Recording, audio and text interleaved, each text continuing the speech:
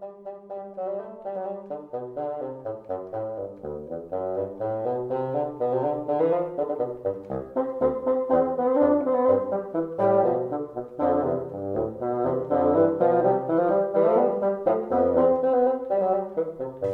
to Revere House Radio. I'm your host, Adrienne Turnbull Riley. Episode 22 of this podcast was all about our visitor center located at 5 and 6 Lathrop Place. In that episode, I wanted to shed some light on the rich history of the buildings many of our staff work in regularly, and when we're open normally, house public spaces as well. In a similar vein, I wanted to also give some attention to the other building on our site, commonly known as the Pierce Hitchborn House. The architectural history of the Pierce Hitchborn House is intensely complicated, and I don't want to simply list off dates and statistics, but rather weave a story of the neighborhood and the human activities inside the house. However, I would be remiss if I didn't outline major changes and eras in the house's life, because they do help set the scene for how the Paul Revere Memorial Association ultimately became the caretaker of this Boston treasure. So, let's dive in. The original brick structure that abuts the sidewalk on North Street was built between 1711 and 1715. However, as early as 1701, there is evidence of wooden shop buildings there. These become important when discussing the Pierce part of the Pierce Hitchborn House, because Mary Pierce left these wooden buildings to her son Moses in 1710. Moses Pierce made and fitted glass windows as his job, called a glazier. This makes a lot of sense if you visit the building, as the side facing the little bricked courtyard is decked out lavishly with many large windows. We think Pierce used this property at least partially as his shop, so perhaps he was also using his house as a showroom? The original brick structure is a wonderful example of early Georgian architecture, which prides itself on symmetry, restraint, and balance. Pierce sold the house in 1747 to a man named William Shippard. We know very little of Shippard, but think that he was perhaps a mariner. He died in 1785 in Medford, Massachusetts. In 1781, he sold the house to a certain Nathaniel Hitchborn, the other half of the Pierce Hitchborn name. Nathaniel was a boat builder, and many of the early Hitchborns were involved in seafaring endeavors, to the point of owning a small wharf on Boston's coast. Nathaniel died in 1796 at the age of 61, leaving his property to his wife Elizabeth and son Samuel, a sailmaker, and Benjamin, a housewright. This is close to when, in 1800, the family added a rectangular-shaped portion to the back of the building called an L. The L significantly increased the square footage of the home and also included a state-of-the-art kitchen upgrade. After Elizabeth's death, the two sons shared joint ownership, and then after brother Benjamin's death, Samuel took full ownership of the property in 1815. You may notice the overlap in dates of Revere's ownership of his home, 1770 to 1800, and the Hitchborns' ownership. The two families were related through Paul's mother Deborah, sister to Thomas Hitchborn, Nathaniel's father. This makes Nathaniel and Paul cousins, and neighbors from 1781 to 1796. Nathaniel and Elizabeth's son Samuel, the sailmaker, lived in the house until 1844, at which point he moved in with his son Charles, who lived in the south end of Boston. There is speculation that Charles moved Samuel out because of the changing dynamics in the neighborhood, which many old Bostonians viewed as declining. By this point in time, the North End had made the shift from old colonial mansions to boarding and tenement houses. Both the Revere House and the Lathrop Place were serving as boarding houses at this time. While Samuel wasn't living in the house after 1844, the building remained in the Hitchborn family. We don't know a whole lot about who lived there after Samuel, but there are some interesting snippets from the mid-19th century that I don't want to overlook.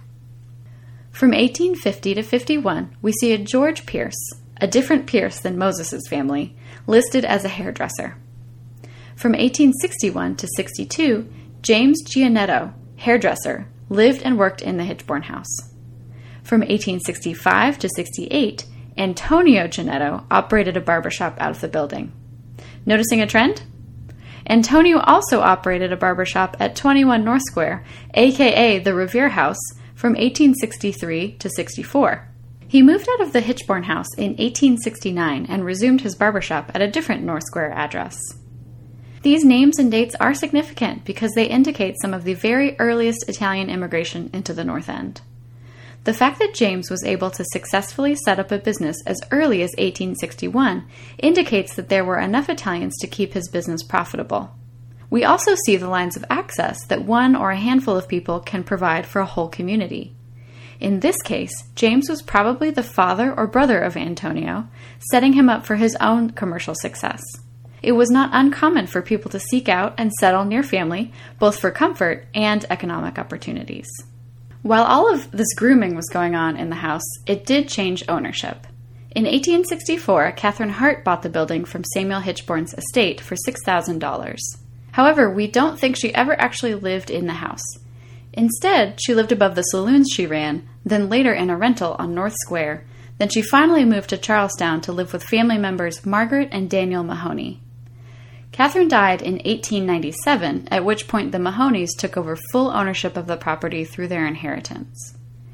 Daniel Mahoney retained the rights to the property through the early 1900s, taking out a mortgage on the building in 1931 through the Charlestown Trust Company for $7,000. And here you're going to see a theme resurface.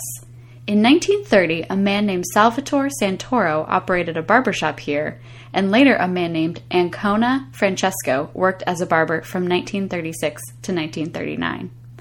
From these records, we know Mahoney must have had some money coming in, but clearly not enough.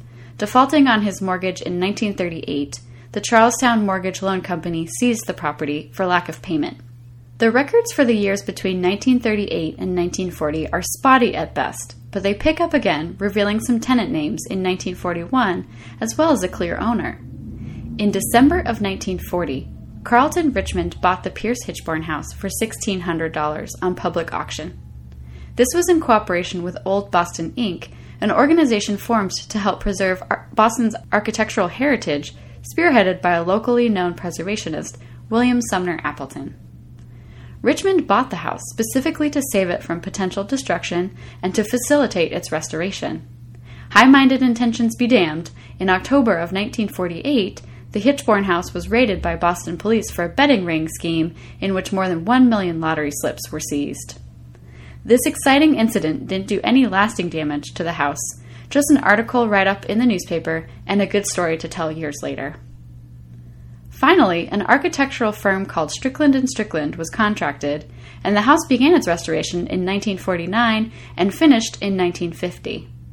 This restoration also included the last major structural addition to the house, the rearmost portion that contains a modern staircase, giving easier access to the levels at the back of the building. At the same time, the Moses Pierce Williams Association formed as the body meant to care for the building. Beyond the major portions of the house mentioned previously, there were many smaller outbuildings, privies, and even a brick tenement building that was built between 1843 and 1852 that all existed on or adjacent to the Hitchborn House property. What I wouldn't give to see a time-lapse video of this little corner of Boston. And this brings us up to the present day. The Paul Revere Memorial Association has owned the Hitchborn House since 1970, when the Moses Pierce Williams Association offered its building to them. Since then, we've been using it as a historic house museum, and also as staff office space, collection space, and a staff kitchen. Until we had use of our visitor center starting in 2017, we also used the Hitchborn House as classroom space for visiting school field trips. Right in keeping with its history, the building continues to host all sorts of activities and people. I tend to think it would get bored without all of the hustle and bustle. I wouldn't have been able to present you with all this history without the extensive research done by others before me. Digging through Boston City archives for census records, property deeds, newspaper articles, and much more is not something I have time for, but others have done much of the work for me, thank goodness. I understand this episode is dense with descriptions and dates. If you would like to see architectural drawings of the Hitchborn House to get a better sense of what I'm describing, see the link to our website in the show notes. We also had the good fortune of hosting the Boston City Archaeology Lab in the summer of 2018, when they dug into the Pierce Hitchborn courtyard. Many objects were found, ranging from animal bones, buttons, shells, pottery, and even some Lego pieces. I encourage you to go on their website to see some more videos of them at the dig, as well as some interesting articles on the process. I'll link to that in the show notes as well. As we round the corner into the holiday season and the end of 2020, I thank you again for listening to Revere House Radio. We will continue to bring you content on the Revere House, its neighborhood, and its people. Thanks for listening to this episode, and we'll be in your feeds again soon with more content.